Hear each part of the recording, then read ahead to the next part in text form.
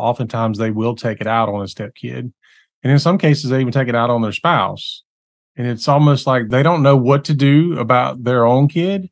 And so any little thing that a stepkid does just kind of sets them off. And so the target switches from the biological kid, which is where the target should be because they're the one causing the issue. It switches to the stepkid because they're just an easier target. You're listening to the Nacho Kids podcast, where we discuss all things step family related. Real stories, real people, real help. Your hosts are the creators of the Nacho Kids Method and the Nacho Kids Academy Step Family Coaching Team, Lori and David Sims. Welcome to episode 235 of the Nacho Kids podcast. Welcome to December the 1st, y'all. Y'all, it's the month of Xanax. It's the month to end all years. I tell you, I'm going to reach out to the pharmaceutical company and for Xanax and say, would you like to be a sponsor of our podcast? and some wine, people. Oh, there you go. That's but don't mix your Xanax with wine. That's not safe. Oh boy. So we're getting off to a good start. We are. It's been crazy with the holidays already. Yep. And we have another month to go. Mm-hmm. And y'all, we see this all the time. Step parents will say, that step kid ruined my Christmas. Don't have expectations that you're going to have this perfect Christmas. It's not going to be like it is on the Hallmark Channel? No. What? No. Unless it's like grandma got run over by a reindeer. Home Alone. Stepmom got run over by a reindeer. that reminds me, you and I were in drive-thru yesterday.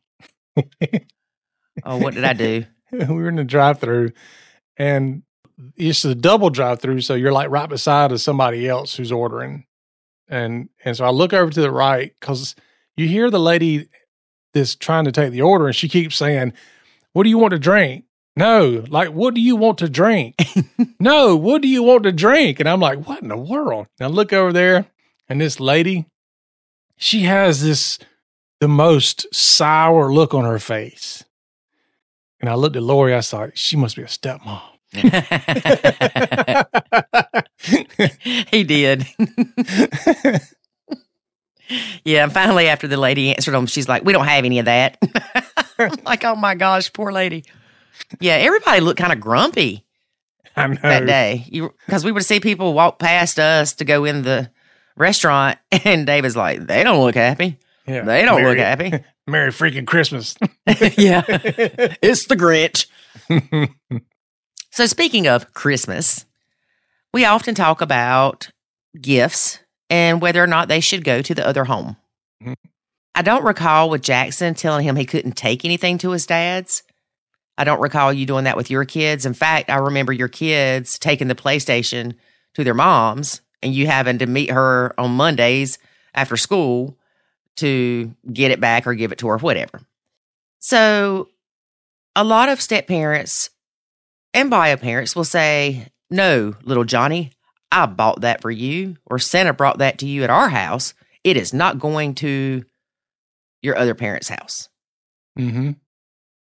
Yeah, I think you have to ask yourself, why are you doing it? Like, are you doing it because there's other kids there that might tear it up, or they might lose it, or maybe even there's a fear that their mom or dad would tear it up. Mm-hmm. Or their mom or dad's significant other. Right, which we've seen.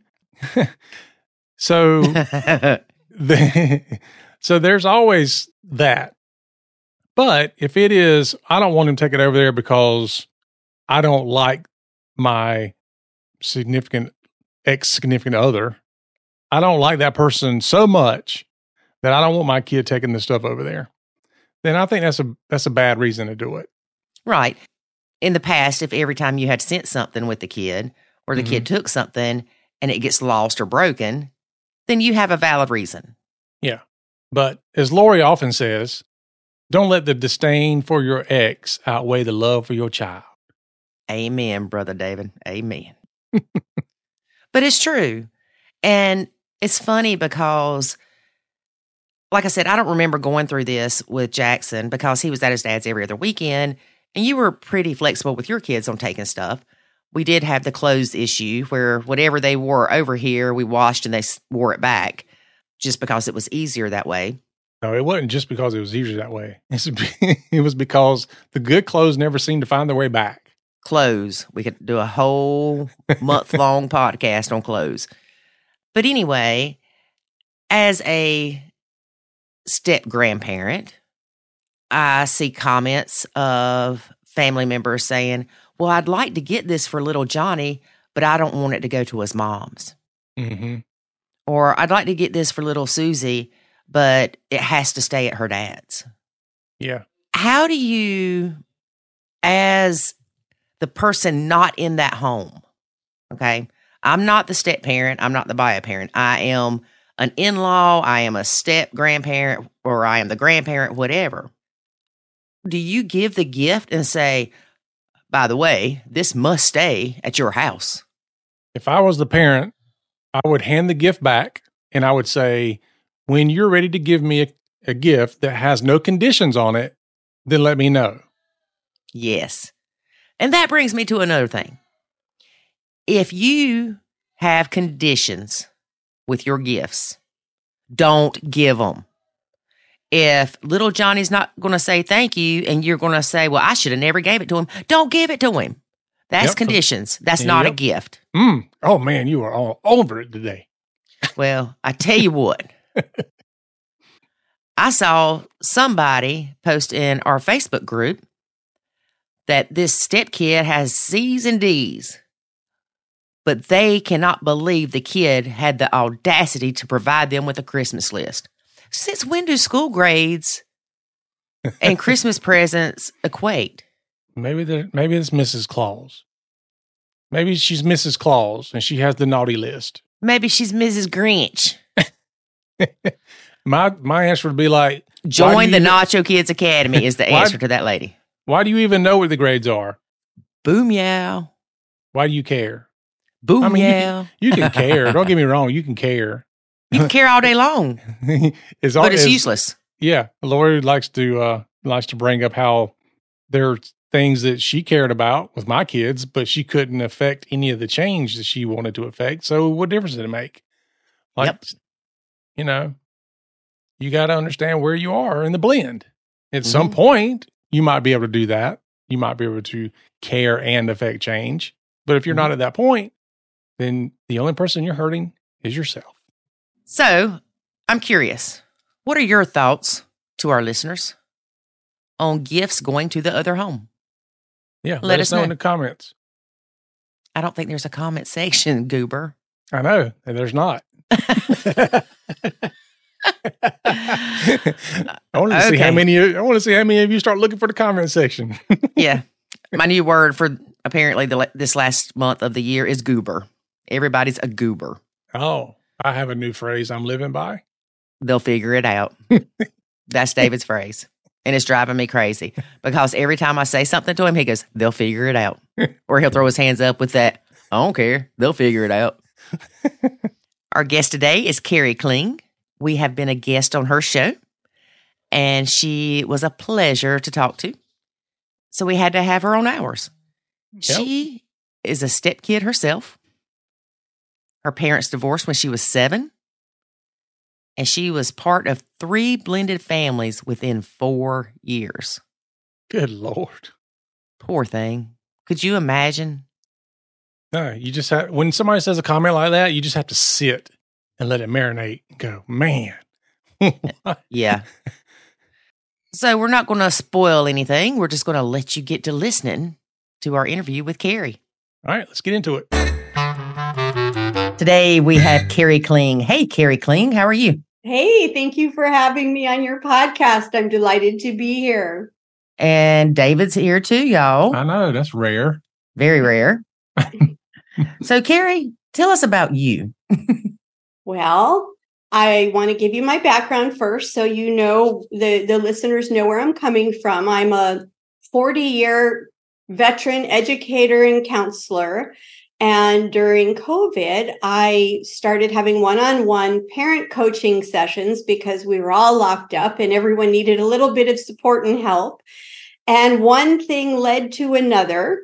And long story short, a year ago, I was given the opportunity to create and host my own global television show dedicated to parenting. And it's called Parenting GPS, Navigating Your Parenting Journey. And it's been an honor to be able to have so many people on my show, including Lori and David, both of you. Thank you for sharing your wisdom with my listeners. That's amazing, because when you said the name of the show, I could tell that your video TV voice came out. Yes. I am used to saying it now. That's true. That's true. So you are helping parents all across the board, not just step parents and not just bio parents, but parents. Exactly. And I have a lot of grandparents that actually I've learned are viewers of my television show. And we look at things, everything that's parenting related, family relationships, behavior, learning, health, and so much more. You need to have a step grandparent. You know what? That could be another show. That would be great. Set me up. Because it's really, it's something that we're embarking on now. Well, I am the step grandparent role, and it's interesting. Yeah, it is. Absolutely. Let's talk about it either today or at another time. And it's a great idea for another show, because I know there are a lot of people out there dealing with that. Yeah. Yeah. Because now you have to navigate not just the stepkids, but the stepkids' spouses and their kids. Mm-hmm. It's second generation Nacho. Yeah, I know. It's like it sounds like a whole new course for you guys to help people. Yeah, I know. Oh, we get plenty of content with these kids. Don't worry about that. Yeah, I'm sure you do. But I just would like to invite anybody out there that, one of the things about parenting and blended families, all of it, is that most of us are just thrown into it. And there's no course, which is so wonderful that you both are doing what you're doing. But we're just thrown into the role of parenting, and everyone feels that they're just supposed to know. And sometimes, if you look at the highlight reels on social media, it looks like all my other friends have it figured out and I don't feel like I do. And I think there's also a lot of shame in that. And I'm really trying to dispel that feeling that we're all supposed to know it all, and also to dispel the feeling of waiting until there's a crisis before you seek help. Yes. It's about prevention as much as possible. Yeah. Well, everybody has that "it won't happen to me" syndrome. And so until they're in the middle of the crisis, they don't seem to think it'll happen to them. And I think that was us, really. Well, not really, because we did read the books and we did the research and we met with counselors and we met with preachers. We did the pre-work, but when we started having problems, we didn't run straight to Oh no, help. Yeah, we were in the depths of where by that time. Yeah, it was. Yeah, you're right. Yeah, so even though I hate saying you're right, but yeah, you're right. Well, whether we're talking about what you are sharing your wisdom around the world about blended families, and as you know, I have some experience with that as a kid, which I know we're going to talk about, or anything with parenting. We live in a hurry up world. And for so many families, especially with, children still, pretty young, where you're driving them everywhere and doing everything, that you can for them, there doesn't feel sometimes like there's a lot of time to sit and catch your breath and say, okay, what can I do? Because you're just running to the next thing. And I think that that's really something in our society that we all have to take a step back, and smell the roses, as they say. Mm-hmm. Yeah, definitely. So you were part of a blended family. I was actually part of 3 blended families within 4 years as a child. And it was a very tumultuous time in my life. It was during a time, I'm going to age myself here. It was, my parents got divorced when I was 7 years old in the late 60s. mid 60s. And both of them remarried within just really a month of each other in 1970. And so that was 2 blended families right there. And then 2 years later, my mother had a baby with her second husband. So that brought in a half brother, not a stepbrother. Mm-hmm. And then a year later, my first stepfather passed away. He was ill.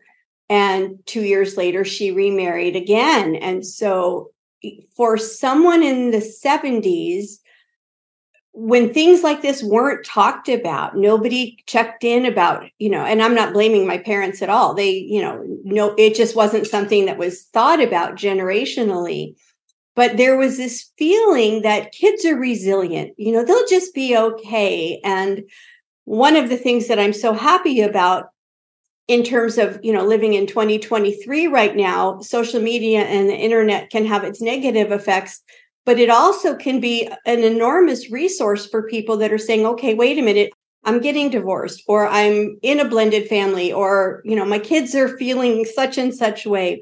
Where should I turn? What should I do? And so there are so many more resources now than there were when I was a child growing up. It was just kind of covered over and just kind of accepted as, okay, this is the new norm. Just, eat your breakfast and go to school. Right. Mm-hmm. Well, I know when I was growing up, there were not that many kids in my class that their parents were divorced. Mm. Like 2. I remember specifically 2. And one girl would go to her dad's every other weekend. And the other girl was, her dad had moved, so she didn't see him except for during the summer. But other than that, it was not the norm. And now it is. It is rare that you find kids in the school that their parents are together. And I know growing up too, I would hear people say, oh, he's been divorced. Like it's something terrible, like a disease. You don't want to go out with him. He's been divorced. And over the years, of course, we've seen that change to where divorce is so much more acceptable. It's not as taboo as it used to be.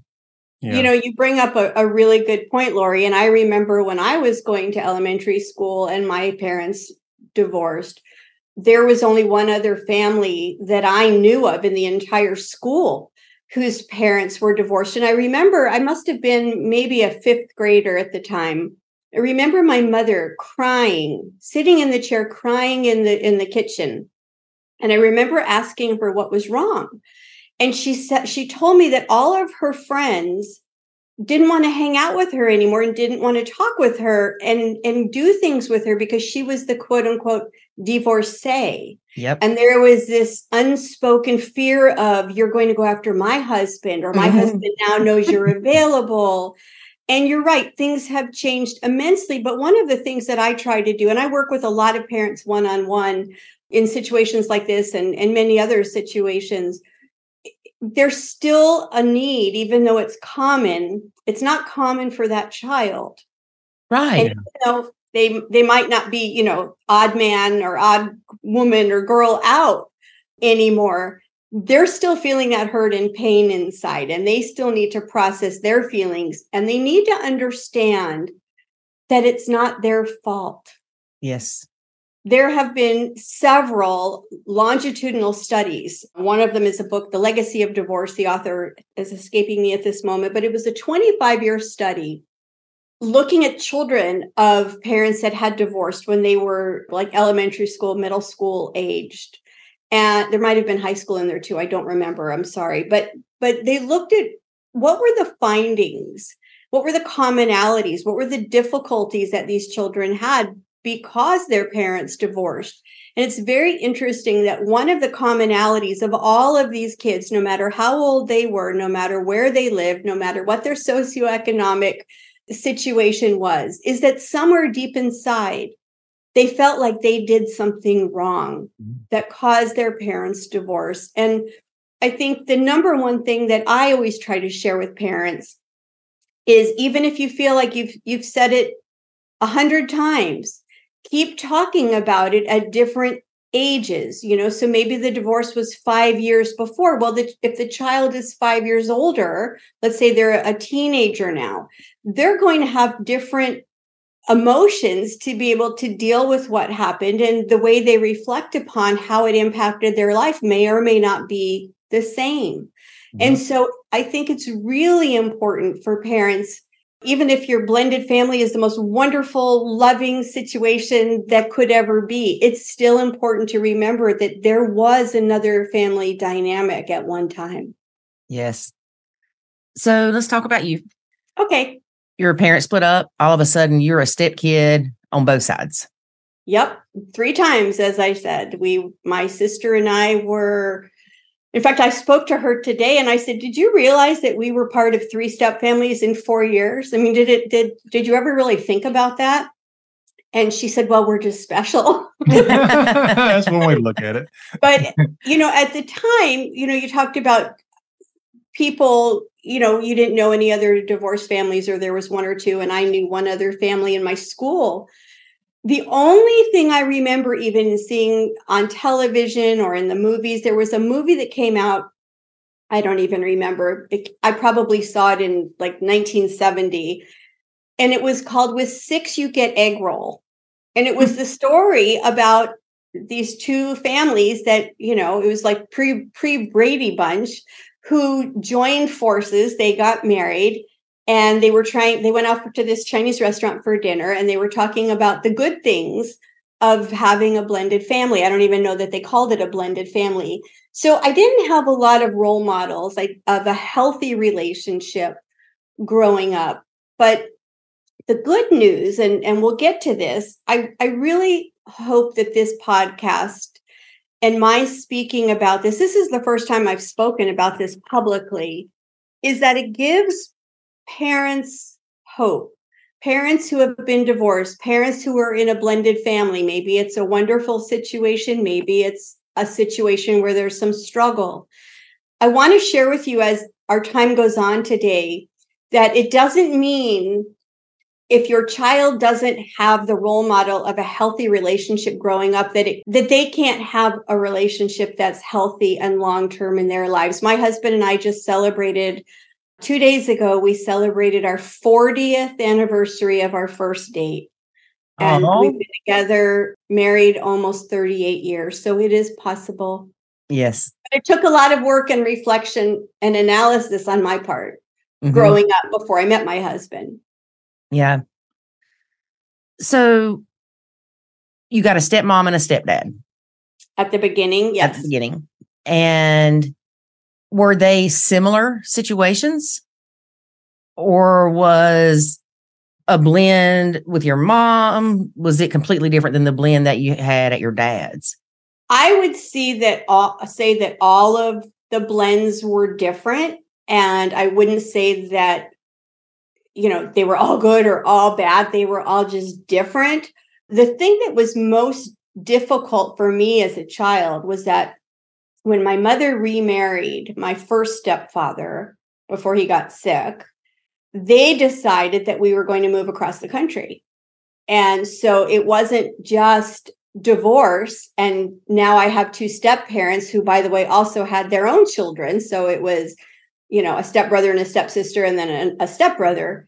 It was also the dynamic of moving across the country away from my dad, which was, that's hard enough. Put the other stuff on it. But I think the thing that sticks out in my mind all these years later was that I still remember how it felt to feel that the way my sister and I, who are fully related, blood sisters, was so different with my stepfather than his own biological child. And it was really a unique situation because after we moved out west, he became very ill, and he was ill for a long time. Well, a couple of years, and then he passed away. But his son, who was a teenager at the time, was also a drug addict.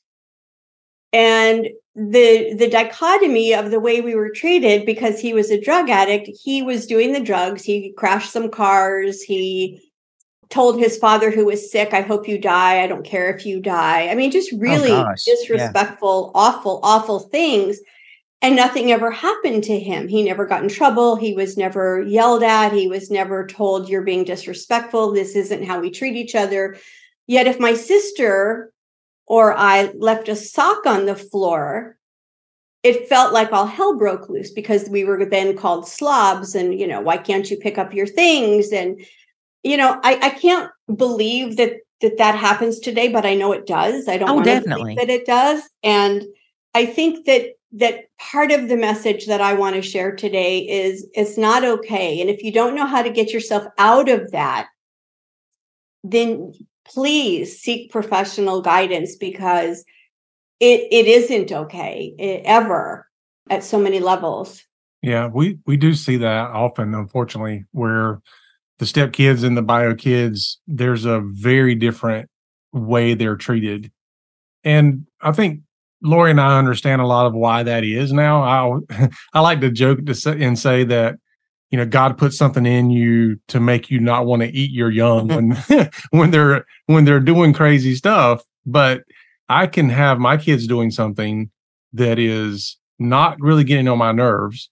My stepkid can do the exact same thing and I'm about to flip out because it's this, same exact noise or whatever it is. But I don't have that same reaction to my own kids. Like it just doesn't bother me the same way. It's not there. Yeah. And it's not even a thought process. Right. It's just, yeah, he's stomping through the house. So what? I'm glad he's here. Whatever.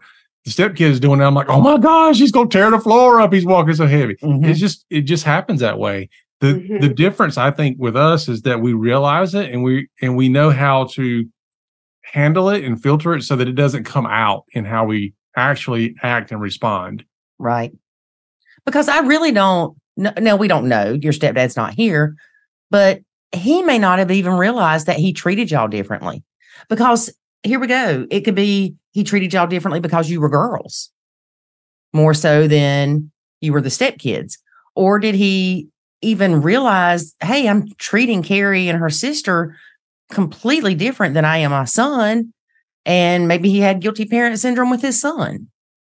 Yeah. Or did your mom maybe say something to him like, this is what I expect of them and you should help me enforce that?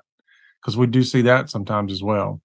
Yeah. And, you're right. There's no way of knowing. And I was just a teenager when he passed away. There is no way of knowing. But I know that in many situations in my own life during that time, and also parents that I work with, my mom was trying to be the peacekeeper. And so instead of raising her voice, and I don't mean yelling, but, standing up for herself, standing up for us, she was trying to be the peacekeeper and just try to make everything quiet and smooth and, copacetic. And so that was part of it also. And I know that those dynamics still exist within families today. People feel that they don't have a voice because they feel that if they do, and this is a topic for a whole other show, but when you're dealing with a parent who is a narcissist, the conflict can almost be worse in the moment than what you're trying to appease. And so there are many layers. It's very complicated. But the thing that I encourage parents all of the time through my show, through my counseling, is it is not okay not to stand up for what you believe is right for your child. Yes. Yeah. And we, kind of in that same vein, we also do see where if a parent is having a problem with their biological kid, they don't know how to handle it all. Oftentimes they will take it out on a stepkid. And in some cases, they even take it out on their spouse. And it's almost like they don't know what to do about their own kid. And so any little thing that a stepkid does just kind of sets them off. And so the target switches from the biological kid, which is where the target should be because they're the one causing the issue. It switches to the stepkid because they're just an easier target.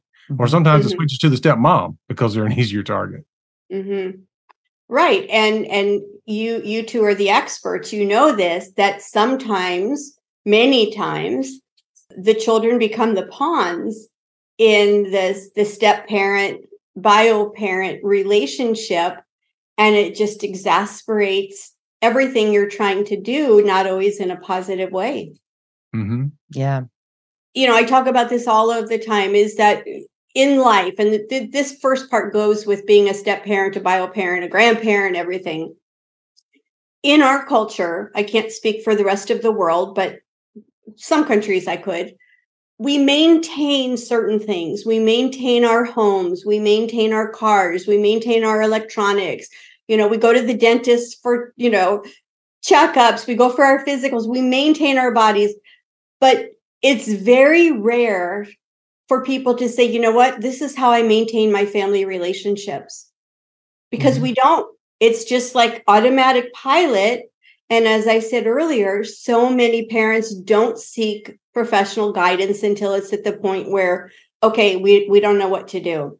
Right. And if the people out there listening today, really two things that are my key points for the day is don't wait for a crisis. I know I already said that. I'll give you an example. I had I don't work with her anymore. She unfortunately became very ill herself. But I was working with a mom who she was a doctor and had a 3-year-old. And she said, I've never been a parent before. And I don't know all of the things I'm supposed to do. So I'm going to set something up. I want to meet with you for an hour every 2 or 3 months, just to talk about this is what's happening. This is our next step. This is what's happening in the family. It's that maintenance so that it doesn't ever get to that point. And I know that you work with parents, and most of the parents that are listening to this are probably already in a blended family. But I want to encourage those parents to try to model for your children, you know what, whenever there's anything in our lives that isn't going the way we think it should, or we want to just anticipate, okay, what's going to come next? I've never been the parent of a teenager before. What are some things I maybe should be aware to look for? Ooh. So that, to react appropriately and not have a reaction, but to be proactive. And so the two things that I really want to share with parents today from my heart is the first, again, about not waiting until there's a problem, whether you're still married. And I know, again, that your viewership is mostly blended families, but who knows who's listening out there. But to try to prevent the difficulty and the lack of communication or the miscommunication before it starts. And the other part of it, again, and we haven't talked about it, and what we can still talk about it, is when you don't have a healthy relationship of a mother and father growing up, how do you then get yourself to a place where you can have that kind of healthy, stable relationship? Right. Now, I know you were young, but do you remember with your stepdad? I know you said he was strict, your first stepdad. I would assume, especially back in the day, that he took on the disciplining role. Not that your mom didn't do anything, but he was probably the heavy. He really wasn't. He just yelled and screamed a lot. And and then they would fight it out about, well, they should be grounded or not grounded or whatever. He became ill pretty quickly. And so I would say they were married for just 2 years. And I would say the second year, he didn't really have as much energy to fight with my mother about it, but it was still a knee-jerk reaction. Like I said, if there was a sock on the floor, if somebody didn't clean a dish, while his bio son was stealing and doing drugs and sitting on the back porch, smoking a bowl and eating bonbons, and you getting fussed at. Exactly. So you had to walk on eggshells all the time then. All the time. In fact, I remember, and I've never told anybody this, but I remember coming home from middle school one day. The bus dropped me off, and I remember walking up to my house, and I could hear the screaming, and I turned around and just walked around the block until I didn't hear the screaming anymore. Wow. So it's, I can look back now and say that was pretty dysfunctional. But at the time when you're just a kid, and so then, one of the things that kids do is then they try to overcompensate, and then they try to be the peacekeeper, because then a lot of kids do feel oh, well, so-and-so is mad, my mom's mad, or my stepdad's mad, or stepmom, or whomever is mad because I didn't clean my room. I didn't do this. And it goes back to that longitudinal study that I mentioned about how so many kids do feel that it's their fault at some level, even if they're not aware of it. Right. Even kids that are adopted go through that same mental process. Yes, a lot of kids that are adopted feel that, well, why didn't, it's that sense of abandonment. If my own mother didn't want me, or my own bio father didn't want me, then, what's wrong with me, kind of thing. Right. What about your stepmom? Was she pretty cool? Was she strict in comparison to your dad? Because you said you all moved across the country. So you weren't as involved with them, I would assume. I didn't see them as much. I didn't see them as much because we lived on two different sides of the country. So I really, for years and years, I saw them once a year at Thanksgiving, and it was always a great time. That was always a great time, and I never went through anything with my stepmom and my dad like I did with, my mom and my stepdad, because, I lived with them. Right. Did your stepmom have children of her own? She had 2 children, and we had great times, when we would visit them. It was a lot of fun. And I wouldn't say that there was ever, conflict there. We loved hanging out with them. It was a lot of fun. Well, I'm glad that it was fun for you and you've got good memories of that, because it would suck to have a relationship or a situation like with your stepdad and then go to spend time with your dad and you've got evil stepmom too. Yeah, no. But then my mom, after my first stepdad passed away, she remarried 2 years later. And that was, it's so interesting because each blended family was really so different. And I can't say, well, one was good, one was bad. It was just different dynamics. But when she remarried my second stepfather, which was 2 years later after she married my first stepfather, he had 2 sons. And again, it was just family gatherings in terms of holidays and things like that. It's just, you never knew who was going to show up, because you don't know, is this person going to be with their mom? Are they going to be with us? And it just felt very unstable, I think, as a kid in high school, but a lot of positive.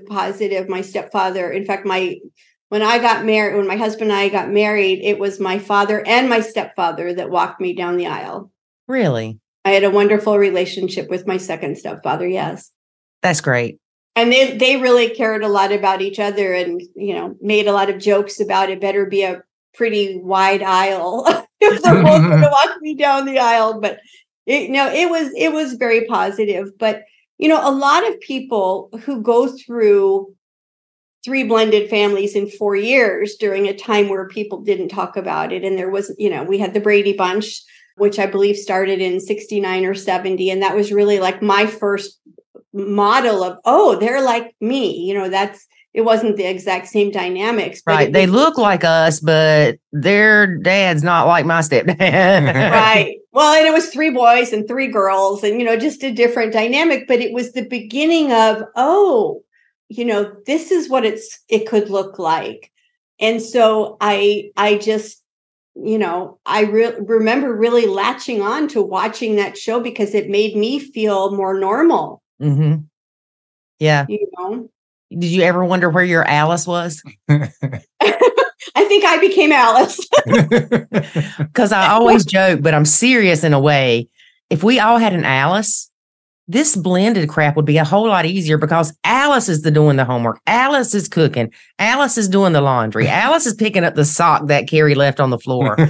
So it solves so many problems just to have an Alice. Well, there you go. See, we can, just start a new campaign and solve the problems of the world. Should have a blended family housekeeper service. I call it I was going to say blended nanny. Yeah, blended nanny. There you go. Yep. I love it. Nanny service. And then it could be Nacho Nanny. Yeah, that's it. But, the other thing I really want to share is, and I already mentioned this, but I didn't say the how, is so how do you help a child? And again, things are different today, but I believe that the emotional, the bearing sometimes that kids do of their emotions and feeling like it's their fault and not really having a healthy role model in terms of a long-term relationship. How do we, who work with families, how do we help families do it? And I'm not going to say my way is the right way, but it's what I did. And it was very, very beneficial to me. And I remember when I first started college thinking, and I knew I wanted to be a teacher, so that was already decided. But I remember thinking, I don't want to have children and go through what I went through as a child. I don't want to put my children through divorce. I don't want to go through having 3 blended families in 4 years. And we all know that, none of us have full control. And I knew that I didn't have full control, but I thought, what can I do to make sure that at least I can do everything in my power that doesn't happen? And some people might say, oh, well, just marry the right person. Well, easier said than done, right? And people change. And so I really started to quietly observe people I knew. These were people that I went to college with, people that I ended up working with in my first few years of teaching before I met my husband, people who had been married a long time. And the people that I felt comfortable enough, there were some teachers that I taught with, they were probably in their 40s or 50s at that time. And I was 22. I was, the baby on the block. And I would, once I felt comfortable enough with them and became friendly with them, I would ask them, could we have coffee? Could we meet after school? Could we do whatever? And I started interviewing them, for lack of a better word, and just saying, what do you think it takes to have a successful long-term relationship? And so I started just on my own. I mean, I don't even know that I wrote things down. I just talked to people to find out what other people were thinking. And I've always been a voracious reader, and I started reading books about relationships. And I was pretty sure that I was going to go back to college and get a master's degree in counseling, but I was still thinking of some other things. Well, my very first year teaching, I had a little boy whose parents were going through a divorce, and it was pretty volatile. He was crying all the time. I felt helpless. There was another situation with another family where there was another divorce, and I got dragged into a custody fight and, into court. And I remember thinking, I am not prepared for this. I don't know how to serve these families, and I don't know if I'm saying the right thing or doing the right thing. And so a few years later, I did go back and get a master's in counseling. I met my husband while I was in graduate school, and you don't have to go back and get a master's in counseling to be able to have a healthy, stable relationship. But my point is, I sought out the information. I sought out feedback from people who had done it. I observed, and I didn't take it for granted. And here's the last thing I want to say about that. When I first started dating my husband, I was 24, and we didn't get married for 2.5 years after that, but we started talking about marriage probably after, 8 months, 10 months, a year. And I remember saying to him, I'm not going to even continue this relationship unless I have a promise from you. And he said, what? And his parents had been married 50 years. So divorce was like, his grandparents had stayed married. He didn't have anybody in his family who had been divorced. And he said, well, what is it? And I said, if we get married and one of us or both of us feel like we're at an impasse, that we're not communicating, things don't feel right, they're not flowing, that you will agree to go to a counselor with me, because I want to nip it in the bud. I don't want to ever get to the point of no return. And will you do that? And he said yes. And that was 40 years ago. And we did. We have gone to, different times in our lives when we just needed some help on solving some problems. And it's a very, very healthy way to look at a relationship. It's not a weakness. It's not, you're not equipped. You don't know your spouse. It's about how can you do the very best that you can do for your relationship so that you can do the very best that you can for your children? Mm-hmm. Yeah. And I do like the fact that in 2023, people are more apt to get counseling or go to a coach or go to a therapist because, again, back in the day, you only went to stuff like that when you were crazy. Mm-hmm. Yeah. Go see a shrink. Go see a shrink. That's what it was. You need to go see a shrink because you're crazy. Which just reminds me of the red rum guy. What's his name? You know what I'm talking about? The Shining, the movie. Oh, Jack Nicholson? Yeah. Yeah. Like he needed to go somewhere. But yeah, that's a little extreme, but yes. But I just like I said, I hope that people are getting hope from my story, that even if your kids, have been through it, and even if you've been through it, it's not ever too late to be able to have that stable, positive, long-term relationship. Yeah. I know one thing a friend of mine told me. She had a daughter. The dad was not in the child's life. And so my friend didn't date. She's a good bit older than I was. And she finally started dating when her kid turned like 18. Well, she ended up with cancer. Mm. And one of the last things she told me was, don't do what I did. Jackson, talking about my son, needs to see you in a happy, healthy relationship. Mm-hmm. Because then you got me. Yeah, I know. Because her daughter was used to her mom catering to every whim of her life. It was always her and her mom. Mm-hmm. And so when her daughter started dating, her mom's like, oh, well, I guess, I can start dating kind of thing. And the little girl, which she wasn't a little girl at the time, she did not take too kindly to it, even though she was 18 at the time. Right. And her mom had raised her and never dated, like I said. But when she started dating, her daughter had an issue with it because it took time away from her that she felt she should be able to have with her mom if she wanted it. Yeah, I agree with that. And, I want to go back on something that we talked about earlier, because I don't want to give anybody the idea that I'm saying that there should never be conflict in a relationship and just, have this peaceful kumbaya relationship. It's really, really healthy for a couple and for kids to see their parents or their bio parent and step parent have a conflict and disagree, because nobody's going to agree about everything. But the healthy part, the key point about all of this is, how is it resolved? Is it resolved by screaming and yelling and slamming doors and making threats? Or is it resolved in a calm, peaceful manner and people saying things like, I understand that you're not happy about this. Here's how I see it. What can we do to come to some kind of resolution? And so I didn't say that earlier, and I don't want it to come off that I'm just saying, just don't have any conflicts. And, oh, no, I didn't take it that way. Yeah, okay. But think about it. How many people have you met that will say, when my parents got divorced, it shocked me because I never heard them argue? Exactly.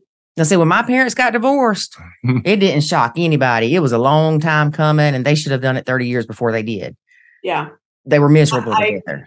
I would agree with you on that's probably the biggest shock for so many kids, is they didn't see it coming. And yes, you want to protect your children. They don't have to hear the ins and outs of your argument, not at all. Mm-hmm. But it's also okay to I know one of the things that I encourage families to do, and I did an entire show on this, are to have family meetings where, family meeting can just be a celebration of somebody, achieved whatever, or somebody found a new hobby they liked. It doesn't have to be an achievement. It can just be a joyful moment. It can be, this is what's going on in our family right now, and we need everybody's input to try to solve the problem. And so we want our kids, whether they're bio kids, step kids, whatever, to feel included and that they can be part of the solution. Mm-hmm. Right. Now, we tried family meetings. Remember how that went, David? Yeah, I think we did it wrong. There's no right or wrong. It was wrong. It was definitely wrong. Yeah. And if anybody's interested, I think it was my 4th or 5th show. It's on my website. I can share that with you if you're interested. There's a whole show on family meetings if anybody's interested. But I want to say something about the inclusion. And that's because one of the strongest needs that we have as human beings is the need to feel that we belong. And if you look at, for example, gangs in this country, a lot of the people, I'm making huge generalities here, but a lot of the people that join gangs are people that don't have that sense of belonging, that tight family connection with their family members for, a million reasons. But we're social animals, and one of the strongest needs that we have is to feel that. And so if we can do that with our children, our bio children, our stepchildren, whatever the term is okay, we have a problem and let's solve this together. How can we work this out? And everybody gets, a piece of the pie in terms of how are we going to fix this? Mm-hmm. I'll give you one quick example. A family that I'm working with, they're actually not married yet. It's a mom and a dad, and their children are all in their 20s. And I've been working with them. And one of the things last Christmas was, we're kind of nervous because we're not sure how this is going to go. And they don't really know each other well. And there seems to be a little bit of, well, you're doing that and you're doing that, whatever. And so one of the things that we talked about is how can you build this feeling of inclusion? And I suggested, start with dinner. Everybody brings something. Everybody participates. Everybody helps set the table. It's not just you as the mom of two of the kids, even though they're grown, do it. You make it a group activity, and have some maybe games for afterwards. Not to say we're going to play these games, but hey, this is here if you want to plan ahead. And they ended up having a very wonderful evening, and they said dinner went very well, and they played a couple of games. I don't know if they were board games or dice games or card games or whatever. But the point is, sometimes to build this feeling of inclusion, we have to plan ahead. It doesn't just happen, by osmosis because we want it to. Right. And that's very important. Mm-hmm. Same thing with a stepmom. If she's feeling left out because bio dad and his child, the relationship they have, and she feels like the third wheel when the kid comes, she has to make those efforts to be included sometimes. Mm-hmm. And it may be as simple as saying, hey, little Susie, I like the shirt that you have today. Or if they are playing a game, if dad and the daughter are playing a game, hey, can I play with you? Mm-hmm. Not all the time, because I do think the bio parent and the stepchild, or the bio parent and the bio kid, need their alone time. Mm-hmm. But I think it's important to do something about it and not just, oh, I feel left out. Get involved. Do something. Exactly. And you bring up such a great point, Lori. And I think one of the ways that I would encourage bio or step parents to think about it, whether it's for their children or themselves, is about giving choices. One of the things that so many stepkids feel is that this was done to them. They didn't have a say in their parents getting divorced. They didn't have a say in, my dad married this person, my mom married this person. So giving choices, even about time, even about, something like we just talked about playing a game. And so maybe the bio parent could say to the child, would you like to play this game, just the two of us? Or would you like this, the step parent, could they join us? And if they could join us, would you like them to join us for 10 minutes? Or, could it be the whole time, however long we end up playing? It might seem really superficial, but giving children, and it doesn't mean you give children control and say, oh, well, we'll just do whatever you want to do the way you want to do it. It's about giving guided choices, because that way you give the element of control, which is what most kids in a blended family, or even just divorced and the parents aren't remarried, they feel that they've lost their family. And one of the things that I say when I work with parents who are in a divorce situation or divorcing or blended families is, your child didn't divorce you. They didn't divorce you. And it's really important, and this is something for step parents to understand, that it's not about them, but it is, I believe, if it's doable, if it's not such a toxic situation, that the child has the right to be able to be with both their parents at the same time, even if it's for 10, 15 minutes getting an ice cream at drop off or pickup. And I think it's a really good goal to work toward. And it's not about being jealous of, oh, you saw your ex-wife or you saw your ex-husband. It's about the child. And my experience in working with families is if a child knows, I'll go back to the ice cream example. If they know on Friday evening or Friday after school, one parent is dropping me off to the other parent, that it's not just, okay, get out of the car with your bag and I don't see my parents talk, because that's hurtful. Or if a parent says to the child, tell your mother this or tell your father that, I encourage you, don't do that. Your child is not the messenger. Your child should not be put in the middle to the very best of your ability. Now, if you have someone who's an alcoholic and you have someone where it's a danger and that, you know what, you're saying, that's not going to work until he or she cleans up their act. That's acceptable in the sense that you don't want anybody to get hurt if you feel that it could be a volatile situation. Right. But as much as you can, let your child have, even if it's 10 minutes, like I said. I mean, you've got the extreme of parents that don't talk to each other and use their child as the messenger to, I know some families who they go on vacation with the two spouses because they want the children to have the ability to be with everybody and everybody gets along. So it's quite a continuum. That's great. But I also wonder, because I saw someone go through this, they went through a divorce. They decided to go hang out on Christmas morning at the ex's house with the ex and the new husband, and they brought the new girlfriend so everybody could play Happy Family on Christmas morning, and the kids weren't shuffled back and forth. And that seemed to work, well, I guess we'd say the first couple of years. But then the kids started, well, Dad should come to Thanksgiving. Dad should come to Mom's birthday party. Dad should come to everything. So the kid wanted more of that. And so it almost set them up for unrealistic expectations. Almost like they wanted them back together. Right. Yeah. Yeah. And you know, for a lot of kids, that's their unspoken dream, is that, you know, mom and dad will get back together, and maybe the step parent is getting in the way of that. So you're right. I mean, you have to look at each situation individually. Again, it's a huge continuum with lots of variables. Mm-hmm. And I'm not saying it should be, you know, like I said, kumbaya for every birthday, every holiday, every whatever, because that's probably not realistic either. But I think that the all or nothing scenario doesn't do any child any good. Like I said, unless it's a situation where somebody is in danger of being hurt. And I agree with you. I do think that instead of just dropping the kid off and exchanging the kid without saying, hey, how you doing? Is the kids, they pick up on it. They pick up on the vibes.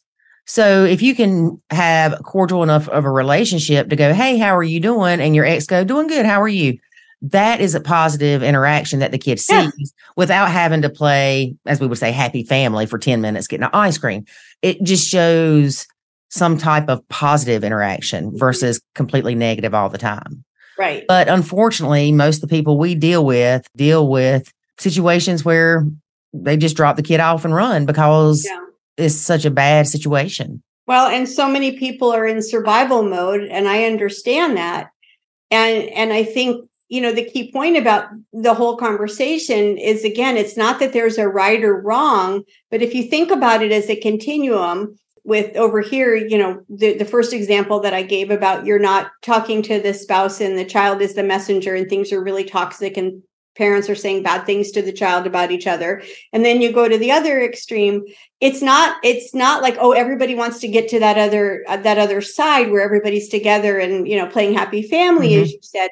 But I think the goal should be, okay, if this is where we are now, how can we make it 2 steps better? How can we just improve the family relationships and the communication for the sake of modeling healthy communication and relationships for our children, and not to put our kids in the middle? And Right. I think if everybody can just look at, how can I make it a little bit better? Not, okay, now I have to go have an ice cream, or now I have Right. No, it's just about how you always remember your child, unless there's, a rare situation where, somebody's beating somebody or something like that, and the child is saying, let's get out of here. But in most situations, the child didn't ask for that.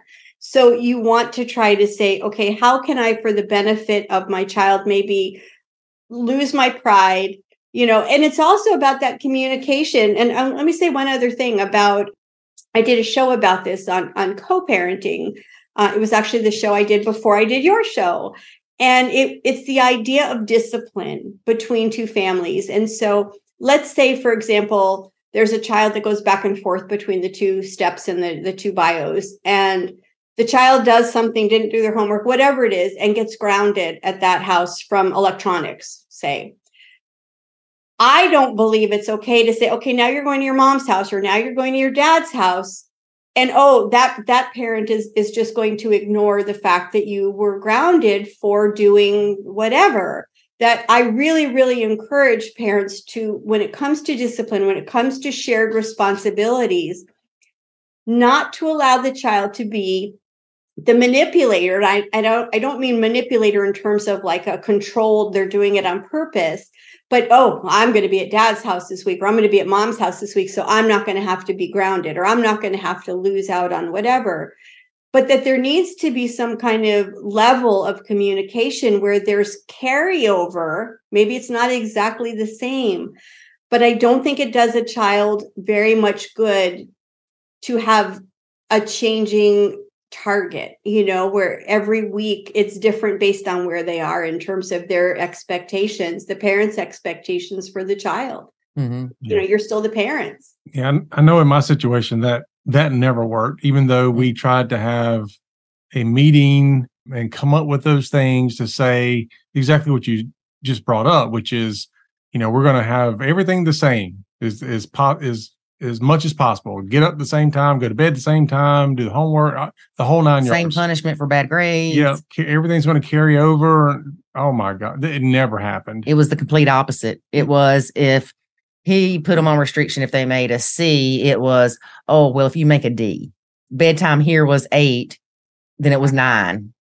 Yeah, it never worked. And I'll tell you another mistake that I made is that I would say something like, for example, let's say it was a Friday, and we always did a changeover at school on Monday. So I'd drop them off and she would pick them up, or vice versa. So let's say it was a Friday and they did something, and I would say, for example, you're grounded for a week. Well, what I would then look at is go, okay, well, I only have them for 2 more days. So when they come back another week later, then we'll pick back up where we left off with the punishment.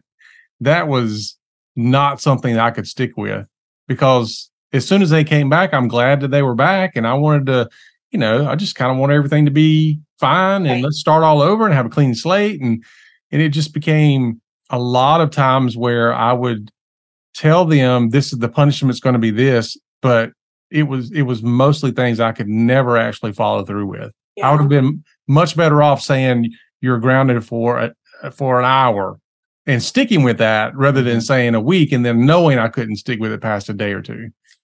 Honestly, it boils down to, a lot of times the bio parents discussed frustration, anger, hate towards the other bio parent outweighs what's best for the child. Oh, yeah.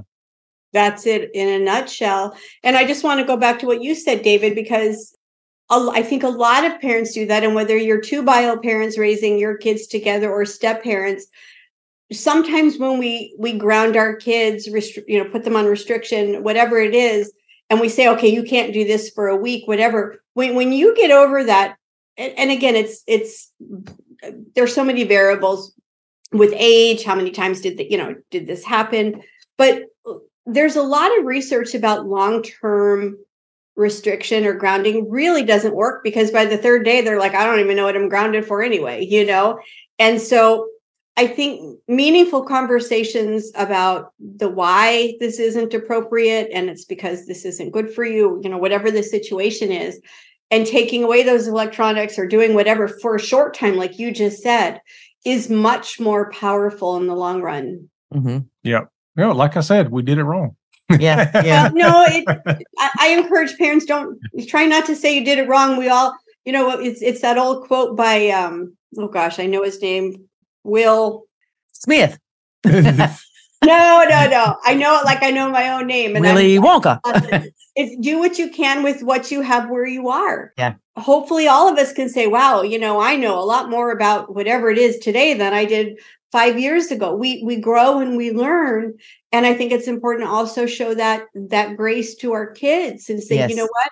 This is the third time that such and such happened. And here are the reasons that we don't believe this is a good scenario for you. And it's because we love you. And, I know there are parents that are going to hear that and say, oh yeah, right. That's not going to work with my child. But I think if you are consistent and you work on building that relationship with your child, your stepchild, your bio child, whatever it is, it will become more and more powerful because we don't respond.